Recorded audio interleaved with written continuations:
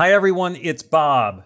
You're about to hear a special episode of Rapid Response with a CEO who's on the ground in Israel, navigating how to lead her team amid the ongoing conflict in the region.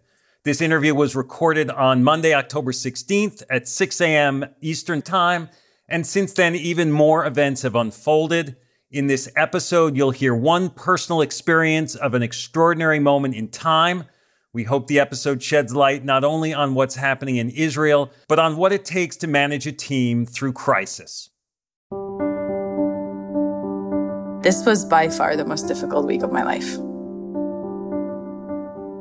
My CTO texted me and said, "Hey, Israel's under attack." And I was like, "Yeah, there's rockets. Israelis are tough." And she texted, "No, this is really bad." We started sleeping in the bomb shelter. Nobody's hanging out in the streets anymore. It's war. I'm in the office every day. I have 80 employees here that depend on me. So I have soldiers out in the field that until a week ago were software engineers and project managers. And a lot of our team members, their spouses are out in the field. And I have 3 team members that are survivors of the strike zone. And I have to take care of them. That's Maayan Cohen, CEO of Hello Heart, who's running her business on the ground in Israel. When Hamas attacked Israel, Maayan had employees in the strike zone and has since had other employees called up for military service. I'm Bob Safian, former editor of Fast Company, founder of the Flux Group, and host of Masters of Scale Rapid Response. I wanted to talk to Maayan because business leaders are increasingly on the front lines of societal upheavals, and nowhere is that more the case than right now in Israel. While Maayan's challenges are hardly typical of a CEO in duress, dodging rockets, sleeping in bomb shelters, her themes about caring for her team, finding meaning and reward in her work, and staying dedicated to her principles, they apply to any leader. Her call to action? To speak out against atrocity and hate, and to support those from diverse backgrounds within every community and organization. This episode does contain descriptions of specific acts of violence that may be disturbing. Please take appropriate care. Hi, listeners. It's Erica Flynn, VP of Alliances and Audience Development at Wait What, the company behind Masters of Scale. My day-to-day consists of nonstop communication, not only with my immediate team, but with our current partner relationships and with incoming leads from possible future partners, which is why I rely on the ease of Grammarly to keep my communication clear and efficient. One confusing email can turn into several confused replies, which can turn into an unexpected meeting which no one wants, needs, or has time for. Having Grammarly on hand as my trusted AI writing partner not only streamlines my extensive to-do list, it minimizes miscommunication by quickly and efficiently synthesizing information and carefully curating tailor-made responses to specific groups. In fact, companies that use Grammarly to communicate can save 19 days per year per employee. Grammarly eases the writing process. It's a writing partner from the blank page to the last word typed before hitting send. Join me and over 70,000 teams who trust Grammarly to work faster, hit their goals, and keep their data secure. Visit Grammarly.com to learn more. That's Grammarly.com. I'm Bob Safian. I'm here with Maayan Cohen, the CEO of Hello Heart. Maayan is coming to us from Tel Aviv as I ask my questions from New York. Maayan, thanks for joining us. Thank you, Bob. So first of all, I just want to ask, how are you doing today?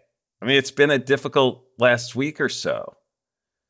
I think this was actually the toughest week of my life. And I'm Israeli. I went through difficult things in my upbringing, but this was by far the most difficult week of my life. So tell me, where were you when you first heard about the Hamas attacks? Yeah, for sure. So I'm a tech entrepreneur. I run Hello Heart, which is a digital therapeutics company based in Silicon Valley and in Israel. We actually have employees all over the US. And I was flying to Las Vegas to a tech conference. And we were about to launch our new women's heart health campaign to promote equality for women around heart disease and heart attacks. And a couple of hours into the flight, my CTO texted me and said, "Hey, Israel's under attack. It's bad." And I was like, yeah, there's rockets. Israelis are tough. We deal with like conflict all the time. Every couple of years, there's something. And she texted, no, this is really bad. Open the news. And we have 80 employees in our Tel Aviv office. And when I started to realize what's happening, I was completely shocked. So I immediately checked in on my family in Israel, on all my friends, and we did a check-in with all of our team members in Israel.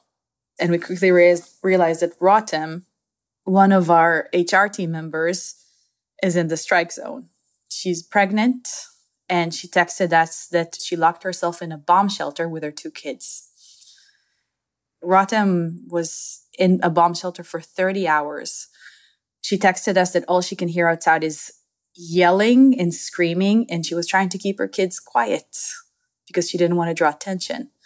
Because the terrorists went house by house, came in, broke down the door, shot everyone, and the lucky ones died. The unlucky ones were dragged into the Gaza Strip, including kids and elderly Holocaust survivors.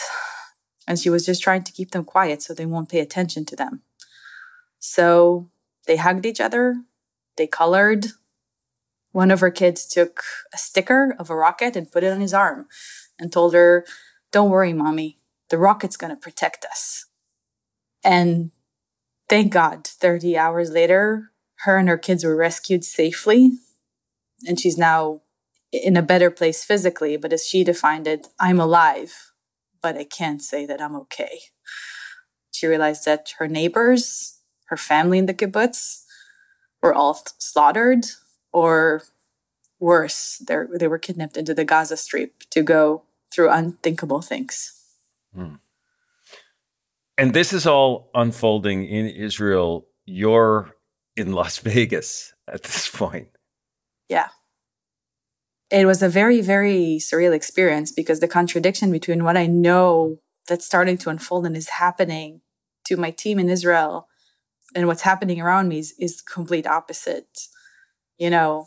Dazzling lights and slot machines and music and people laughing and people drinking. And I know that my team is at risk. And I know that there's terrorists banging on people's houses. We, by the way, had 3 team members that are in the strike zone.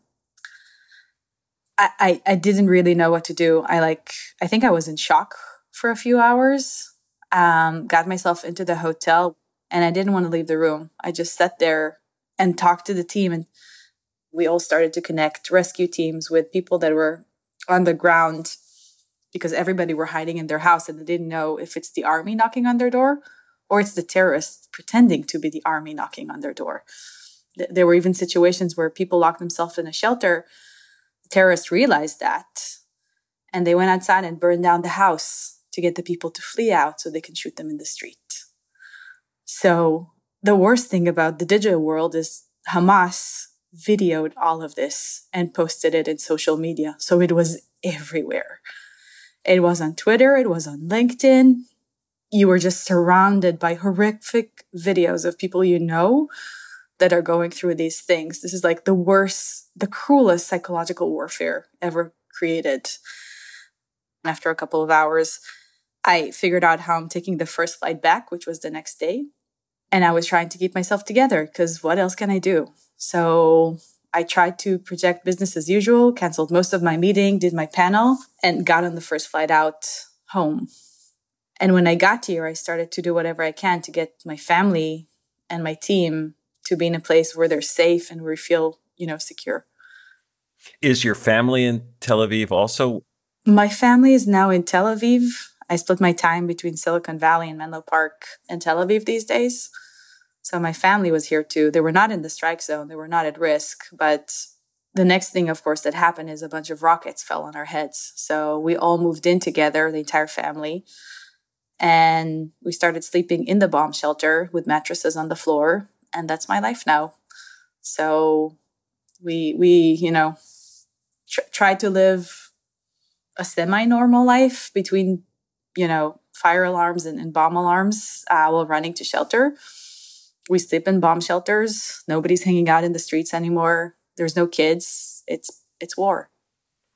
Yeah, it can be hard sometimes for those here in the United States to appreciate how relatively small Israel is. Like, how far is Tel Aviv from the danger zone and from Gaza? It's a little under an hour drive. Yeah. It's very close. And the first wave of the attack started getting into the small villages and kibbutzes around Gaza. They started taking over small cities in the south that are completely normal cities. We were very scared because we didn't know when it's even going to stop. And Israel was shocked. Hamas have always said that they're freedom fighters. You know, the south is considered a peaceful area in terms of the borderline. There's some incidents, there's rockets once in a while, but it's not a severe conflict area. So there weren't a lot of military forces around.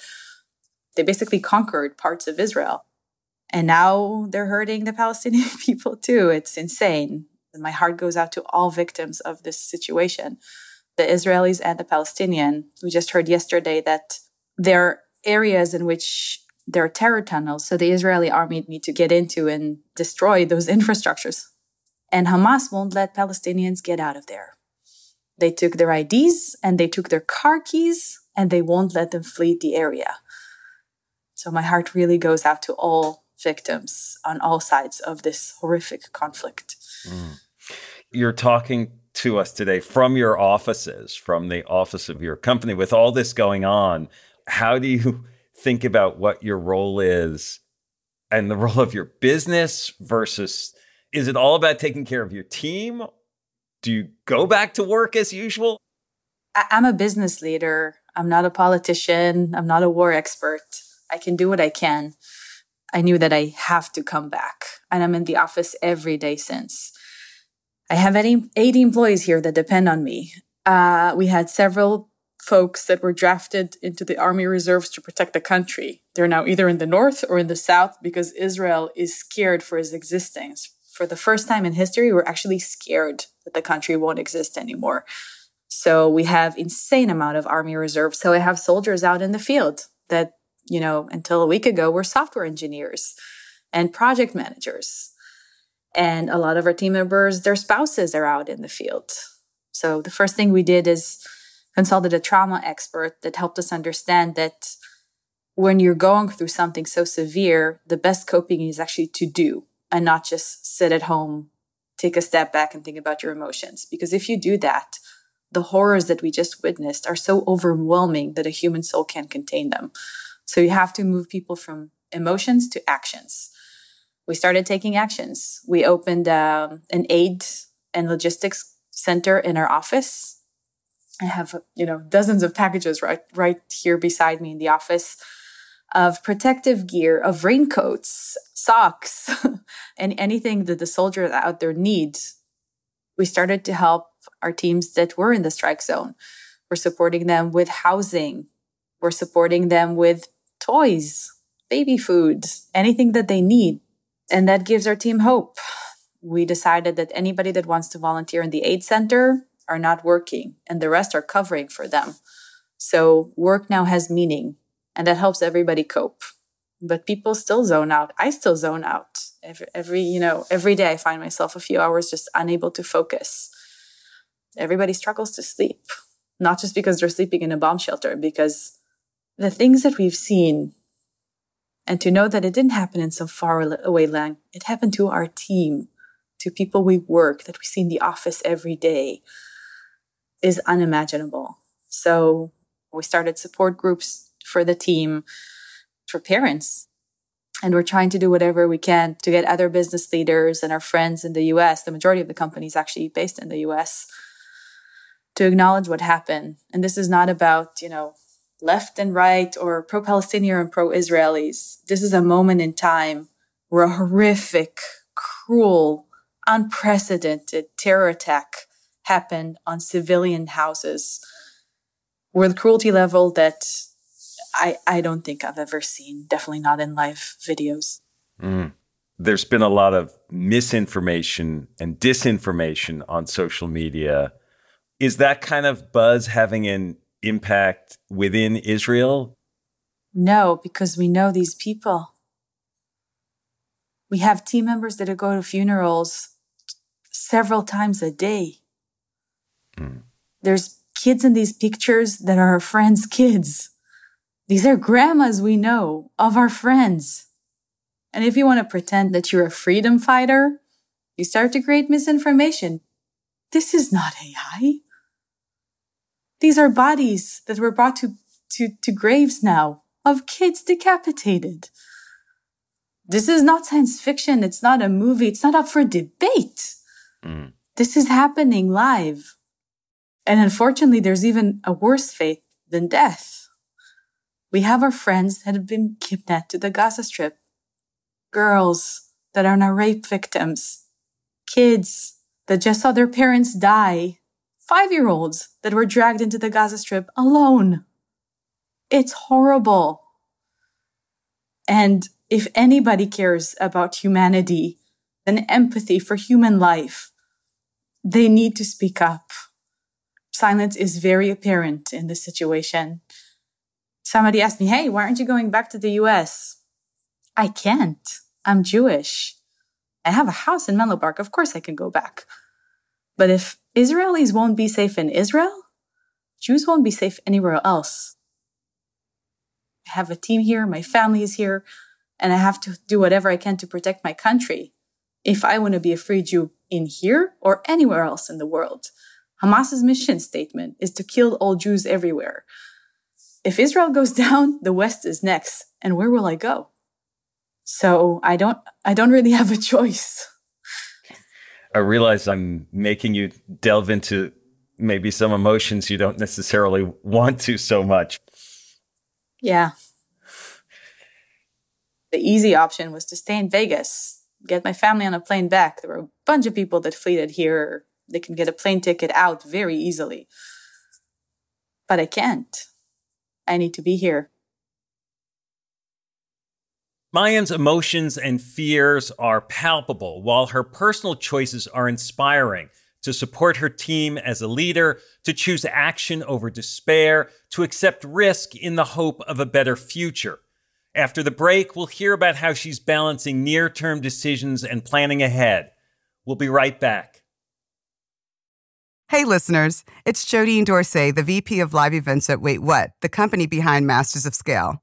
I am constantly tasked with reaching out to teams across a wide spectrum of professions and the vastly different personalities that go with them.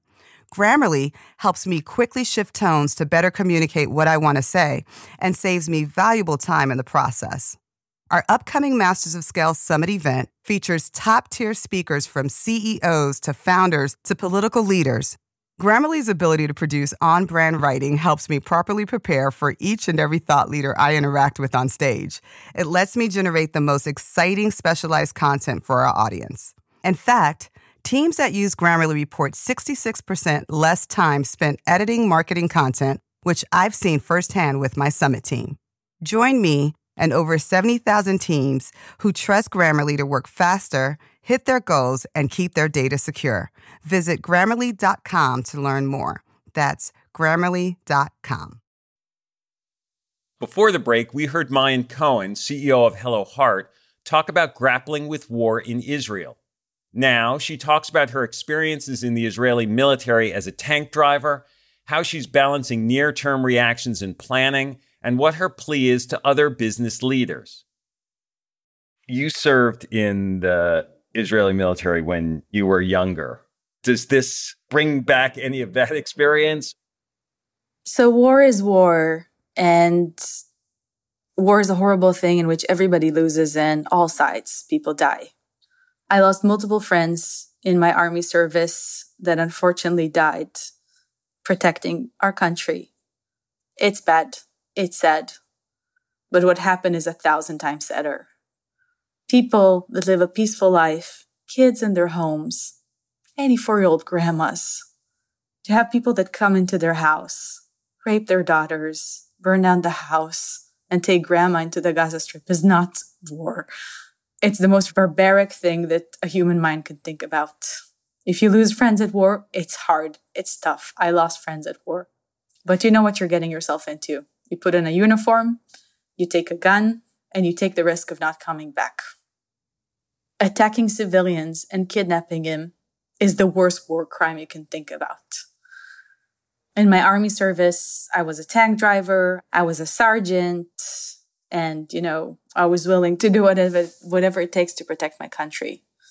Rotem from our HR team did not sign up for that. She didn't sign up her kids for that. None of the young girls that were kidnapped and have been raped did not sign up for that. It's a very, very different experience. And I see, the team members that were drafted, they're scared, but they know what they're going into. Their families are saying goodbye to them, and they know that some of them may not come back. I hope and pray that they all will, but we know that people will die.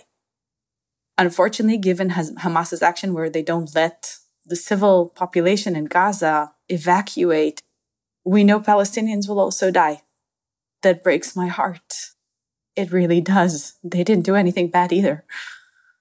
But if we won't be able to live in this country, if my team members won't be able to live peacefully in their homes, then we can't live in Israel. And then what? Where would we go? Because if they took over Israel, we just don't have a choice. We need the world to acknowledge what happened. We need people to understand how bad this was, how inhumane that was. This was not just another terrorist attack. We're used to terror attacks. We're used to, suicide bombers explode on a bus.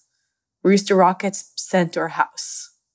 This was an unprecedented situation, I think, in the Western world ever. How do you think about planning and what comes next for you and for those you work with? Or do you not right now and you just sort of each day, one day at a time, 1 hour at a time? So I think the first week was one hour at a time. Like, where are we now? Are we safe? Do we have a bomb shelter? Are they making their move next? I have now a knife, pepper spray, and a hammer in my bag. I don't even know what I'm going to do with it, but I feel I need to be protected. So I carry a backpack with all this equipment and water to just be safe. I asked my team this morning, we had the first team meeting in a week, and I asked them, hey, what are you scared of? They're like, we're scared for our kids. We're scared of a chemical attack. We're scared that they're going to take over Israel. We're scared that it's going to happen again. People can't even digest what happened, and we're just full of fear. So it was one day at a time, prepping bomb shelters. I think now we can plan a few weeks ahead. We know that this is not going to be over soon.